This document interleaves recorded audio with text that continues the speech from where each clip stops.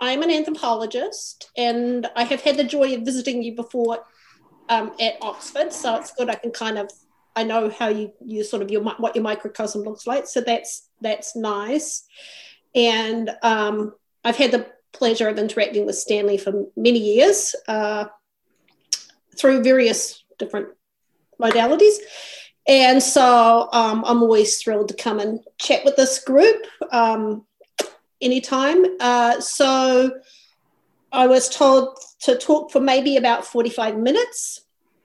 And I'm going to be talking today about the book we have that I wrote with Amber Woodage that just came out. So this is a book that's been out for just a few months now, and I haven't done a lot of, because it's this year, I haven't been doing a lot of talks about the work, but hopefully it will be really relevant to a lot of the work that you're doing in the unit.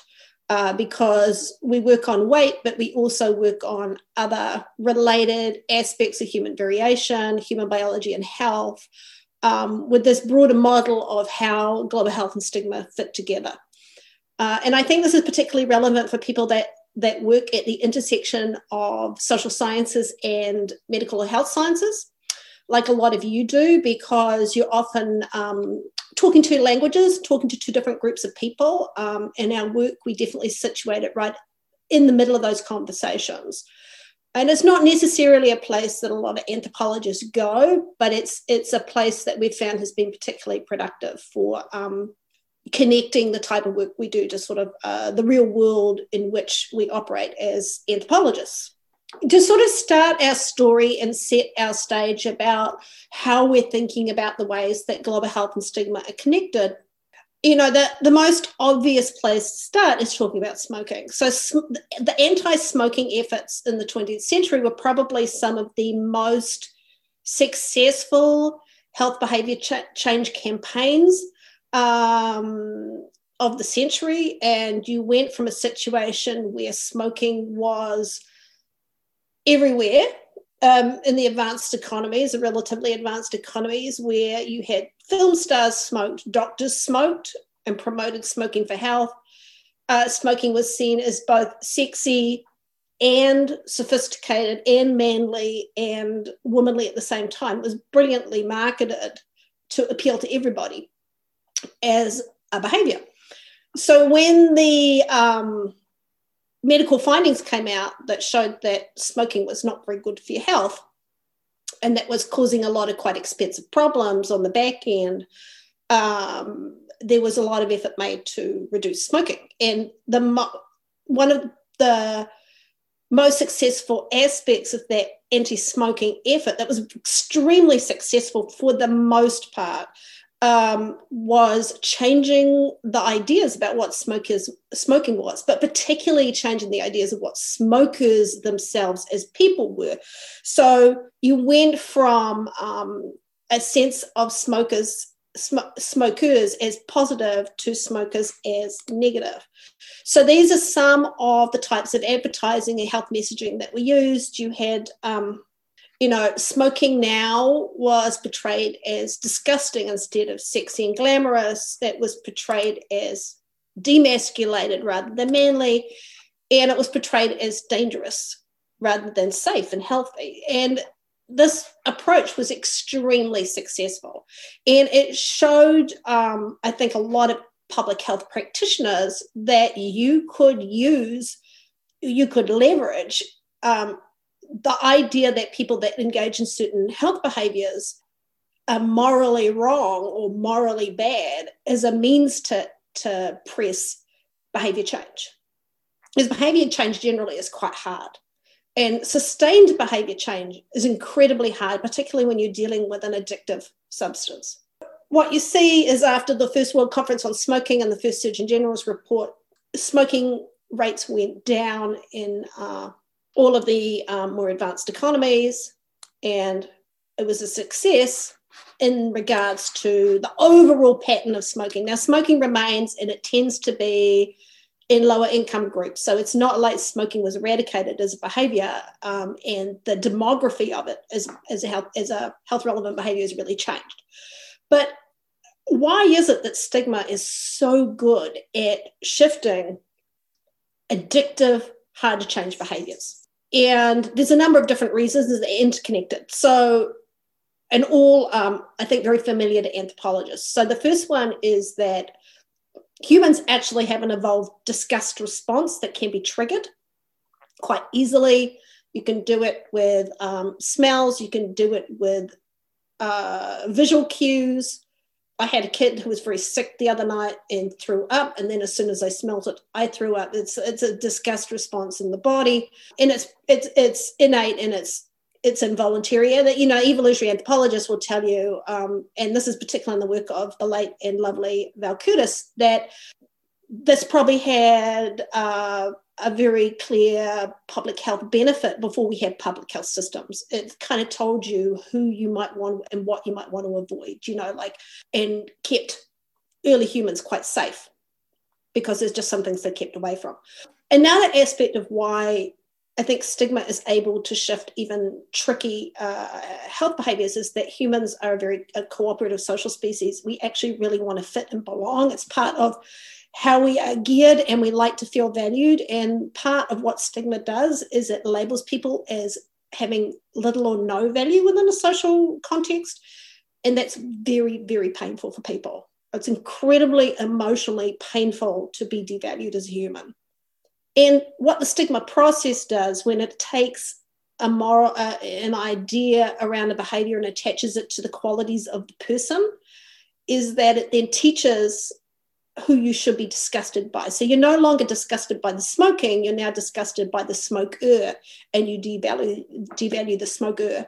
And the pain of that devaluation for the person who's being devalued can be sufficient to motivate them highly to change their behaviors. And this is because, social norms are very powerful, social judgment is awful, and social death, which is sort of the end point of stigma when you are completely devalued and moved apart from society, is excruciating.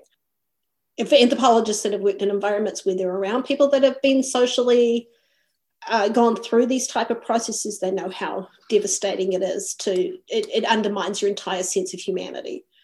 So it works. But I want to talk about why, despite this, it should never. So the point of my talk, to get to it early, is that despite the fact that it works, it should never be used in public health interventions ever. And I'm going to outline why this argument matters. I think it's and why we make it. If you think about just even what's happening in the last month. Or the last 6 months or 8 months, however long it's been, around mask wearing, these debates have come back up again. And I saw one of my very anthropologist friends post on Facebook last night that there should be a triage of people receiving vaccines based on their attitudes towards science, so that people that were anti-science should, so there was sort of this recasting of this idea of who should be vaccinated based on this moral worth. And I was like, so we're seeing this play out again and again and again, even in terms of COVID, in ways that are kind of interesting, which I'll get to at the very end of the talk. But first I want to sort of run through the three parts of the argument. And the argument is built around three different types of evidence. So in the first one, I'm going to talk about the discussed interventions that have been done in global health, and why that is and they've been extremely successful, but also why that can be a very dangerous strategy. And this is around sanitation interventions. Second, I want to talk about the stuff that's probably most relevant to your group, which is around how global health itself can produce new stigmas, both inadvertently and on purpose. And then I want to sort of go back into the stigma literature to the area where there's been the most work on stigma, which is around mental health, and look at why it's so hard to undo the damage once stigma is applied, why it's so hard to get it off, and what we know about how to get it off. So that's kind of the structure of my talk.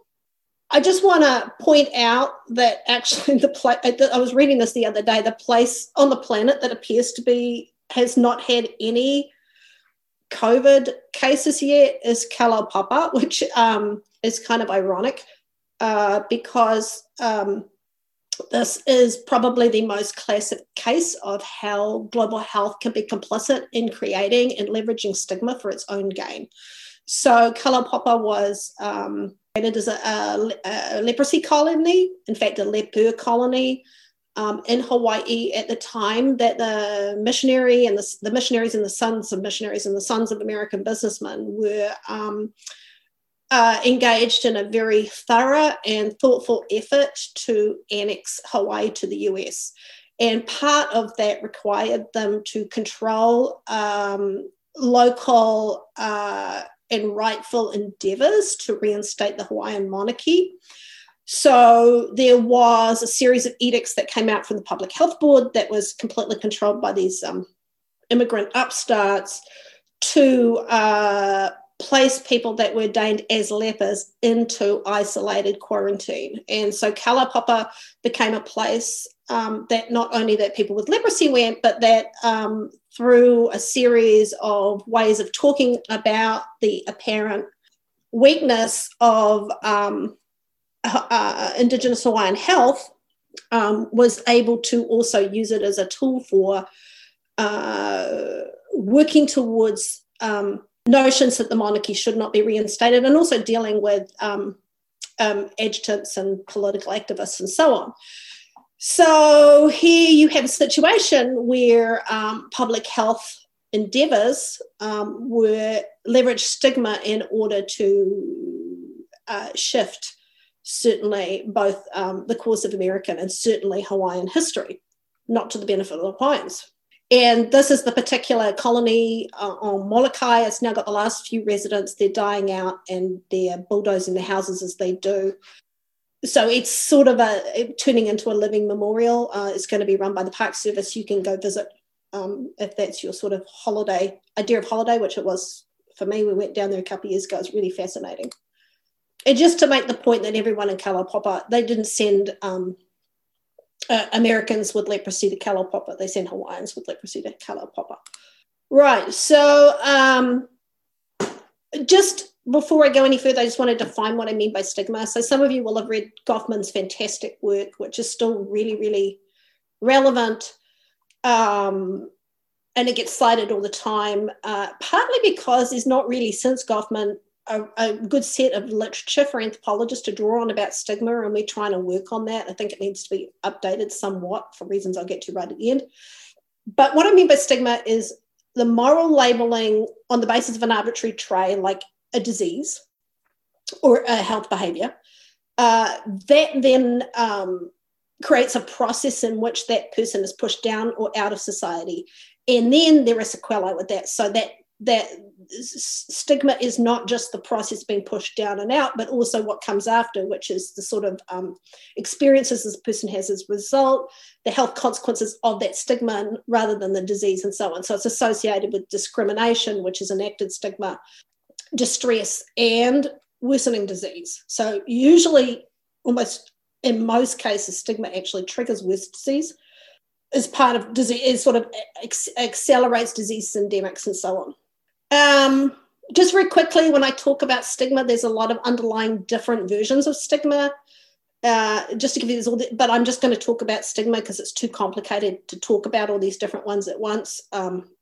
Stigma comes in many forms. The most damaging to people is self-stigma. So you can be stigmatized, but not believe the stigma about yourself, right? That can, and sometimes, it's like, because discrimination is part of stigma, you can have some sort of in-group protection where you're around other people that also don't agree with the stigma, and that gives you some sort of psychological protection. But when you internalize the stigma and you believe that you are a bad person because of the trait you have, that's when you get the worst effects of stigma on individuals from a health perspective. Okay, so just to talk about the first case study. This is Mary Douglas, well known to many anthropologists, who first started talking about notions of pollution and what they meant to people. And I just have to put this picture up because the Royal Anthropological Society charged me like $95 to use it, so I feel like I have to now. That's a nice photo of her anyway. That's her in Lele in Africa, before she went home and wrote all her books as a housewife looking after small children, which probably that sounds familiar to people about now. So when I talk about disgust, I'm really talking about that physical revulsion. And then I'm going to be talking about hygiene norms, which are the social rules that dictate how people should behave and kind of frame what we consider as disgusting. We really learn to disgust things, and what disgusts us is quite contextual as well. And so hygiene stigma then is the social costs that come if you don't meet hygiene norms, when you are labelled as disgusting and people react to you as disgusting. So the case of open defecation is really interesting. So much of the world, well, some parts of the world still have very high rates of open defecation, and it's in Asia and Africa, it's a major focus in many sort of the widespread sanitation campaigns is dealing with open defecation. And the question is, how do you know there is not an infinite amount of money to build toilets and hand washing stations in Africa and Asia? There's not enough money available anywhere to build a toilet and a hand washing station for every household that needs one. And in the 90s, there was a huge amount of effort to do that until people figured out that this was not a good idea because it wasn't fiscally viable. And they started finding other ways to promote sanitation change that didn't involve hardware. And so were much, much cheaper, much, much cheaper. And they've really caught on. So what's happened is that you have community-led total sanitation is one of the main strategies. It came out of Bangladesh. It's now used all over. And what it does is that it goes into a village with a trained facilitator. It teaches people that shit around, it's usually rural villages, shit out in the village is disgusting, but more important that people who shit out in the village are disgusting. So it connects moral worthiness to these new hygiene norms. And you can see from the photos there that the type of image that they're using is that, you know, you have the slim, modern, middle-class woman who is clean and following the norms. And then you have someone with sort of buck teeth, dark skin, overweight. So there's all these other moral sort of layering onto this as well, who doesn't follow the norms. And so part of this is leveraging prestige of sanitation in people's imagination, and part of it is leveraging disgust with lack of sanitation. So this is actually the materials here were part of the clinical trial testing the effectiveness of the method. These were the actual materials they used in the villages. So it works. If you do these community-led total sanitations, it's cheap, it's fast, and it does, people will do anything they can to build a toilet. They will take out loans. They will build it on the neighbour's land, because what happens at the end of these interventions is that if you don't follow the rule, you get, your kids will be stigmatized in school, teased and bullied and so on. So there's a lot of reasons to follow up and follow through on the behaviour change.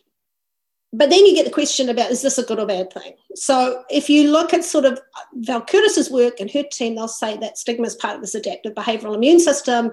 So using it is a good thing because it's going to keep people healthy. But actually, if you go back to Mary Douglas and you look at her work, and really no one's followed up on this much, symbolic theories of pollution that are being leveraged here as well really have little to do with disease. They're all about social boundaries and policing social hierarchies.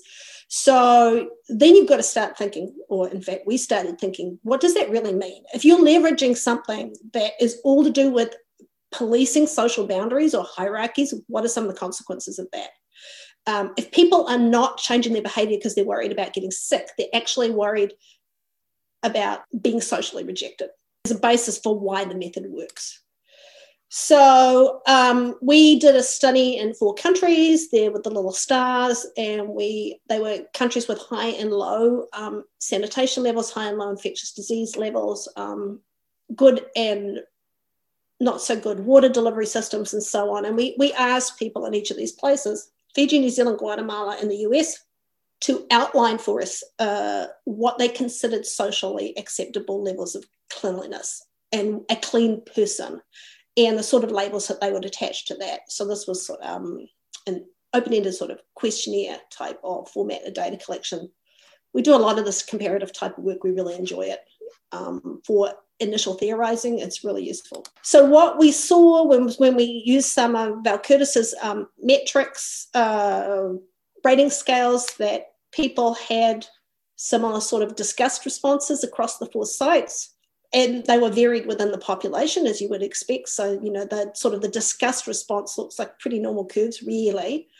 But then when we looked at how people convert that disgust into stigma, they were using different types of labels to talk about people that went unclean. But all those labels associated with lack of cleanliness were really about other moral qualities attached on top. So disgust can consistently convert into stigma? Yes. So in all these places, not only are people saying that there's norm violations or people are not sanitary, but they're also attaching these moral meanings to them that are a little bit different. Like in the US, it's often drug addict or homeless, whereas in Fiji, it's someone who uses too much kava or someone that doesn't have proper care from their family. In Guatemala, it's very low socially costly forms of employment and getting money. Okay. So why is it a problem? It's a problem because when you use these types of behavior change tools, it seems to readily convert to stigma. So you can't just trigger disgust as behavior change. What you're also doing is triggering new stigma. So you are saying not just that someone should do something, but if they don't do it, they are less of a person than someone else, right? And this is obviously really problematic because when they do these interventions, not everyone in a village or not all villages have the same capacity to respond and build a toilet. So there's only one really good ethnographic study in the wake of these community-led total sanitation projects where they came in several years later to see what had happened. And it was disastrous for the lowest income families in the village because they had taken out loans that they couldn't repay, and it had bankrupted families, among other having to build a toilet that they couldn't afford to keep up with the Joneses. We also see consistently in our research that women are much more likely to be impacted by gendered expectations of hygiene because they are also, and we see this in our water insecurity work, they're the ones that expect to keep the house clean and the children clean. And if the house and the children aren't clean, then the social costs accrue more to women than men. Like we've seen in the field quite a bit of, if kids have to go to school without washing because the family doesn't have water, then that reflects on the mother in particular and her value and her social roles. We also think that poor hygiene stigma triggers stress, including worse mental health, higher blood pressure, and so on. We're just starting to collect that data. We're excited by some of the work that Caruso's group is doing on sanitation insecurity because that's kind of a way in to this. I got another study going on right now with this that's kind of like all our field research right now, not going as vigorously as it was, but I'm also doing work in Arizona looking at how people stigmatize tap water use versus other types of water use. So just to make clear that these are phenomena not limited to low-income developing countries. We also see some of these same patterns playing out in higher income countries. And Katie Meehan, who's at KCL, has just come there as a geographer, has been doing work on plumbing poverty in the US. And you can see that Arizona right here. I don't know if you can see my little pointer, but anyway, Arizona right there is kind of the US, and here drinking water vulnerability is where I am, is kind of one of the hot spots. So that's one of the reasons we're working close to home. And also one of my main field sites here in Apache Junction is actually a municipal area that doesn't have water service and people have to haul their water. Okay, so part 2. So that's kind of, the first part with the sanitation is making the point that stigma accrues, not just health behavior change. Okay. The next point I want to make is that, in fact, if the stigma implications of sanitation are inadvertent, there are other stigmas that global health is producing that are perhaps more purposeful and more systematically produced. Okay, so one set of research that we've been doing has been looking at reactions to different body sizes around the world, and we've been worked in a lot of different sites now, as you can see from the slide, in different ways, and we've been looking at different types of stigma. So some of these are explicit stigma, what people say. Some of these are based on implicit attitude test, as kind of what the ideas that people are used to most used to processing. And what we found is that anti-fat thinking and anti-fat attitudes are quite apparent all around the globe, probably everywhere except perhaps sub-Saharan Africa. What you see is that anti-fat attitudes are a globalizing or globalized phenomena at this point. There's not many places you'll go. And this has really happened in the last 10 years ago. So, anthropologists working 10 years ago in some of these communities will go back once Facebook has come in, and you see these quite rapid shifts in views around bodies that have been happening. Certainly since I started working on this issue in the late 1980s, massive changes in places like Samoa, where I was working, and we just went back and worked recently, where people have adopted and internalized quite different body.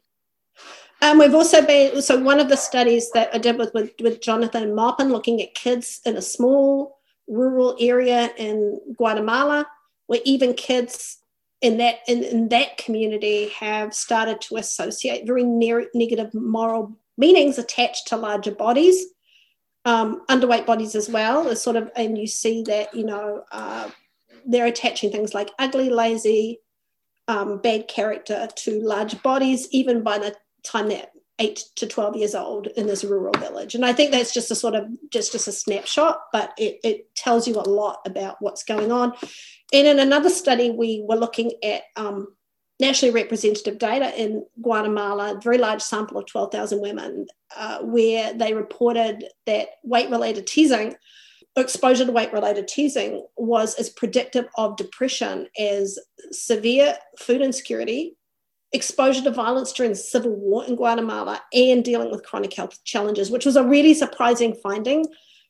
And the more ethnographic work I do, the less surprising it is. But at the time, this was quite, to us, we were like, really? The Civil War and weight-related teasing are similarly damaging psychologically? But now we understand more about what's going on with how people, how it shifts identity and sense of meaning and purpose in the world and value in the world. It makes more sense to me. The last study that we've done in this space has been in a very, very different environment. So the Mayo Clinic is in Rochester, Arizona. In Minnesota, Arizona, and Florida, it has 3 hospitals. And we were working, so we have here what is considered one of the premier health institutions in the globe. It's one of the most valued brands globally, is the Mayo Clinic. And we did a 3-year ethnographic study at the Mayo in Arizona in their bariatric clinic, working to understand how people that have very large bodies experience stigma change as the weight comes off. So with bariatric surgery, you can lose like half of your excess body weight in a year. So it's very dramatic weight loss, and people's outward appearance changes very dramatically. And they can be around people that knew them when they were larger, people that didn't know them as large. And so this ethnographic study was about tracking what happens before and after people go through this change, and how it affects how they relate to others, how they see themselves, so self-stigma and stigmatizing interpersonal interactions. And one might hope, I think as many of the patients did, that as the weight goes, so does the stigma. And it turns out it's a lot more complicated than that once that stigma is felt, it's very hard to shift it. So, and there's a number of reasons. One is that by the time people come for weight loss surgery, they've already been often in deeply felt stigma for many years. Another reason is that even the surgery itself is often deemed by others as not a morally worthy way of weight loss. You do not get the moral rewards of weight loss from other people. So if you'd lost the weight by exercising, people would give you far more value and far more credit than if you do it surgically. Another reason is that bariatric surgery changes the body in other ways. It creates, for example, a very different sort of set from leftover after weight loss is not covered. That surgical correction is often not covered by insurance. So people were often left with bodies that they were still ambivalent about despite having lost all the weight. And what we saw is like a lot of these, and we also did a big survey with all the Mayo Hospital systems, with all the bariatric patients, as well as the ethnographic studies. So we had a survey that went out to all their bariatric patients of the previous 7 years, I think it was. I didn't want to understand anything about the Mayo brand. Is really interesting is that the survey response on a postal survey for that was like through the roof. It was nearly 70%, which is incredible. It just tells you how much people value when they have been a patient there. So the real problem is that the history of that experience of fatness and the identity of fatness wasn't shared with the weight. People would still experience stigma after they had lost weight, and it affected their health behaviour negatively. So basically, people would feel ashamed to exercise in public, for example. They very problematic relationships with food that were not just to do with the diet, and a lot of this was tied to feelings of stigma. I think you might have seen this before. I've been carrying this slide around for quite a while, but there's, weight gain and obesity and stigma are tied through multiple different pathways, right? So stigma makes it very hard for people to lose weight. It helps people gain weight. Part of this is through sort of behavior change pathways. Part of it is through physiological stress pathways, but there's a very increasingly apparent relationship. But my point here in talking about stigma and global health and weight is that you're starting in the last see efforts towards anti-obesity efforts that are using some of these same strategies from the smoking and from the sanitation campaigns and adopting them. And these are ads from different countries that are clearly equating negative moral traits in different ways. The first one is basically sort of a bad parenting moral. Putting it on parents is quite common, that you are harming your child if they're overweight. And blame and shame sort of notions kind of come through a lot of anti-obesity efforts. About 3.5 years ago, we started doing a very detailed ethnographic study in four different sites. Samoa, where I worked in the late 80s, early 90s. Paraguay, where Amber has been working for 20 years. Amber Wittich. Sarah Trainer and I worked in Georgia, where I lived for 8 years. Jessica Harden is working in Samoa now. She's another cultural anthropologist. And then Cindy Sturt-Streetherin, who's been working in Osaka in Japan for 20 years. And we went out as a 5-person team, and we a pretty thorough and focused multi-sided ethnography comparing how people were reacting to bodies and body weight and large bodies, and it's tied to sort of medical messaging in these 4 different sites. And some of the key findings of that were that, in all these places, people were horribly worried about their bodies, including Japan, where very few people are that overweight. It was obsessive and continuous and complete worry that, and particularly for women, because women were responsible for their husband's weight, and the husbands were the ones that were more at risk of gaining weight and so on. And definitely tied in very clearly to health messaging, and all the ways that people are dealing with this were costly. Psychologically, in terms of time, in terms of effort, and so on. And I will get to where you can read more about that study. And I think the other thing to be really worried about in terms of weight and weight gain and stigma is that we're seeing that obesity, as it slides down into poverty, being higher prevalence in populations with less, that the weight stigma is probably, the effects of the weight stigma are going to just amplify. So it's really problematic. So the point is that global health can help reduce new stigma, as it has done with weight, and in many ways, because of the connection between stigma and weight gain, anti-obesity efforts then are in this cycle of actually undoing a lot of their own efforts because they have stigma embedded in them.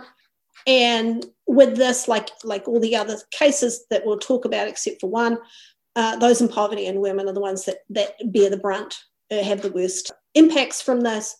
And importantly, in the case of weight, clinicians are some of the most weight stigmatizing groups that there are, and the stigma's only been going up. So there's been studies with anti-obesity scientists and clinicians and so on, and they tend to, in general tend to be very stigmatized towards weight. And bariatric doctors have said to me that they feel very stigmatized because of the work they do, because people feel they're working with patients that don't really deserve the care that other groups do. So they also feel stigmatized, as many people have also described similarly for working with patients with mental illness. What's to be done about this? Is there something we can learn from mental health, which is the area where there has been the most consistent effort over many decades to destigmatize? So people have long known that mental health stigma prevents mental health recovery. It stops people seeking care. It undermines the treatment compliance. It makes it an unattractive profession for nurses to work in, and so on. So we know well that stigma undoes efforts to improve mental health, and it has effects at multiple levels. So, stigma, sort of public stigma towards mental health means there's less investment in cures. People are much more enthusiastic about funding discoveries around breast cancer, now that that's destigmatized relatively, than they are in mental health, for example. There's less regulatory, helpful legislation. People are more likely to mask the illness. They experience more discrimination, which doesn't help either. They tend to have lower self-efficacy and so on. So mental health experts know stigma is really bad. And they've come up with a number of strategies over the years. You can call the disease something else. This was the schizophrenia approach, bipolar disorder instead of manic depression, and so on. And that really doesn't work. It becomes attached to the new label. You can attempt to re-educate people, but norms are quite hard to shift unless people have some sort of internal, external motivation to do so. So that can be very tricky. And one of the other problems with re-education is that the way that a lot of norms work is that someone's benefiting often from their applications, is sort of the structural violence argument. So it can be hard to re-educate people that don't want to be re-educated. Reframing, you can say it's okay to be, so this is kind of the body positivity approach, is reframing the problem as not the people's problem. With weight, it's not really working. One of the key indicators of that is that weight activists, when they lose weight, often distance themselves from the weight activist community. That's probably one of the most telling phenomena of why this is tricky with weight in particular. Probably one of the approaches that works best is this sort of advocacy with activism approach. So when very prominent people out themselves with a disorder or a disease, someone that other people look up to, if the status of that person transcends the negative status of the disease label, it can destigmatize the disease. And we've seen that with a lot of different celebrities, with Princess Diana with bulimia, for example, Elton John with bulimia has kind of destigmatized that in a helpful way for people that are seeking treatment, is one example. And one of the most powerful combinations seems to be when you have sort of celebrity voice, people with great social power giving it a voice, but then you have very strong activist communities, is probably one of the best sort of sets of history we see for people managing to shift stigmatizing ideas. But it doesn't work all the time, and it requires a very specific set of conditions to work. And you can also expose people. One of the strategies that's used is exposing people to people without the stigma to people with the stigma, and hoping that sort of personal connection. It's not a consistent game changer, that one.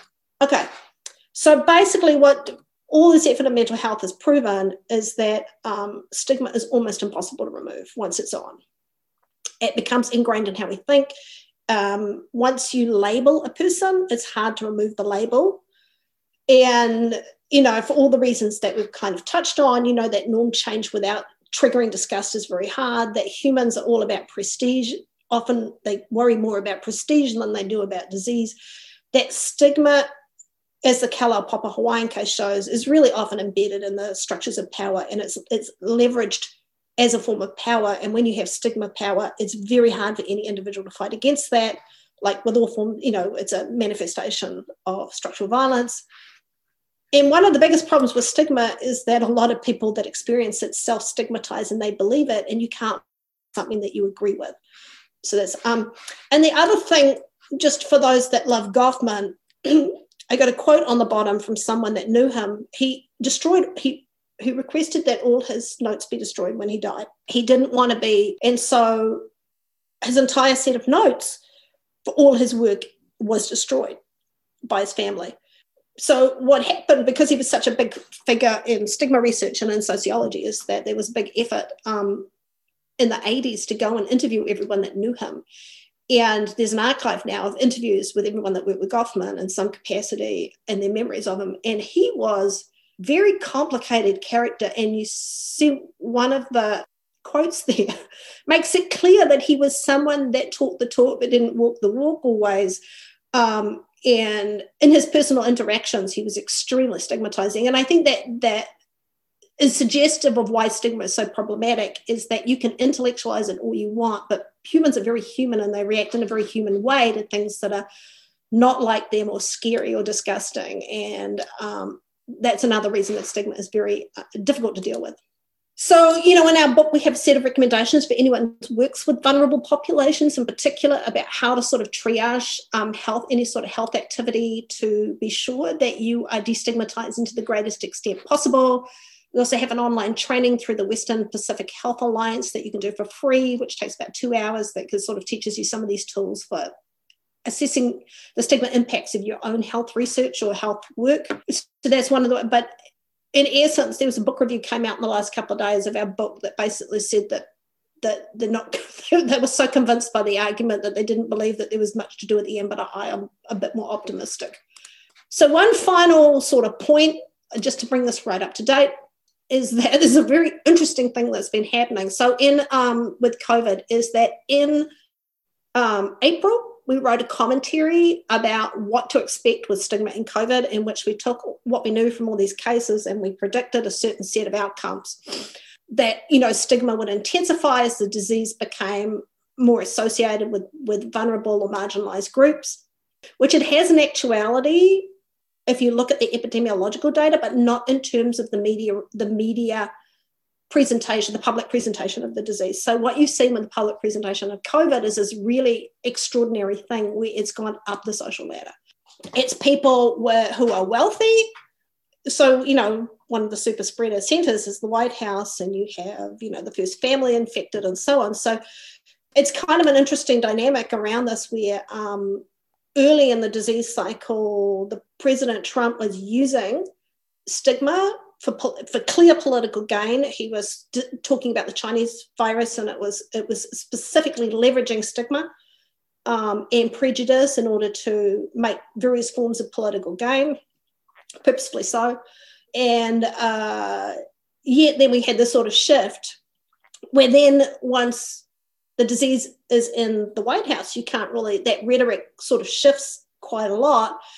And then what becomes, I think, the sort of the important, so the dialogue here is what happens when disease goes up, climbs the social ladder. The stigma kind of disappears of the disease in some ways. So this probably has reduced the stigma around getting the disease. But one of the things that's most concerning about this is the sort of the promotion of the idea that the disease is light and the recovery is easy. And I expect what we'll see is that the difficult recovery is what's going to be become more stigmatized. So people who don't get over the disease, that have long, and we're starting to see some signs of that, is that lack of recovery might be what becomes problematized for people and is not treated with as much sympathy and care as it otherwise would be if stigma was, if stigma wasn't around disease in the way that it is. So if you're interested in this whole argument, you can read our new book, Lazy, Crazy and Disgusting. It's cheap. And I think there's a discount code there to make it even cheaper. And also we have some of the other studies. We have books coming out next year. We have Fat and Full Cultures, which is a riff on Brigitte Jordan's Birth and Full Cultures. This study of weight in 4 countries, that's sort of a collaboratively authored ethnographic study. And then we also, the bariatric surgery study is coming out next year as well as a book. And there's bits and pieces of these And that is that.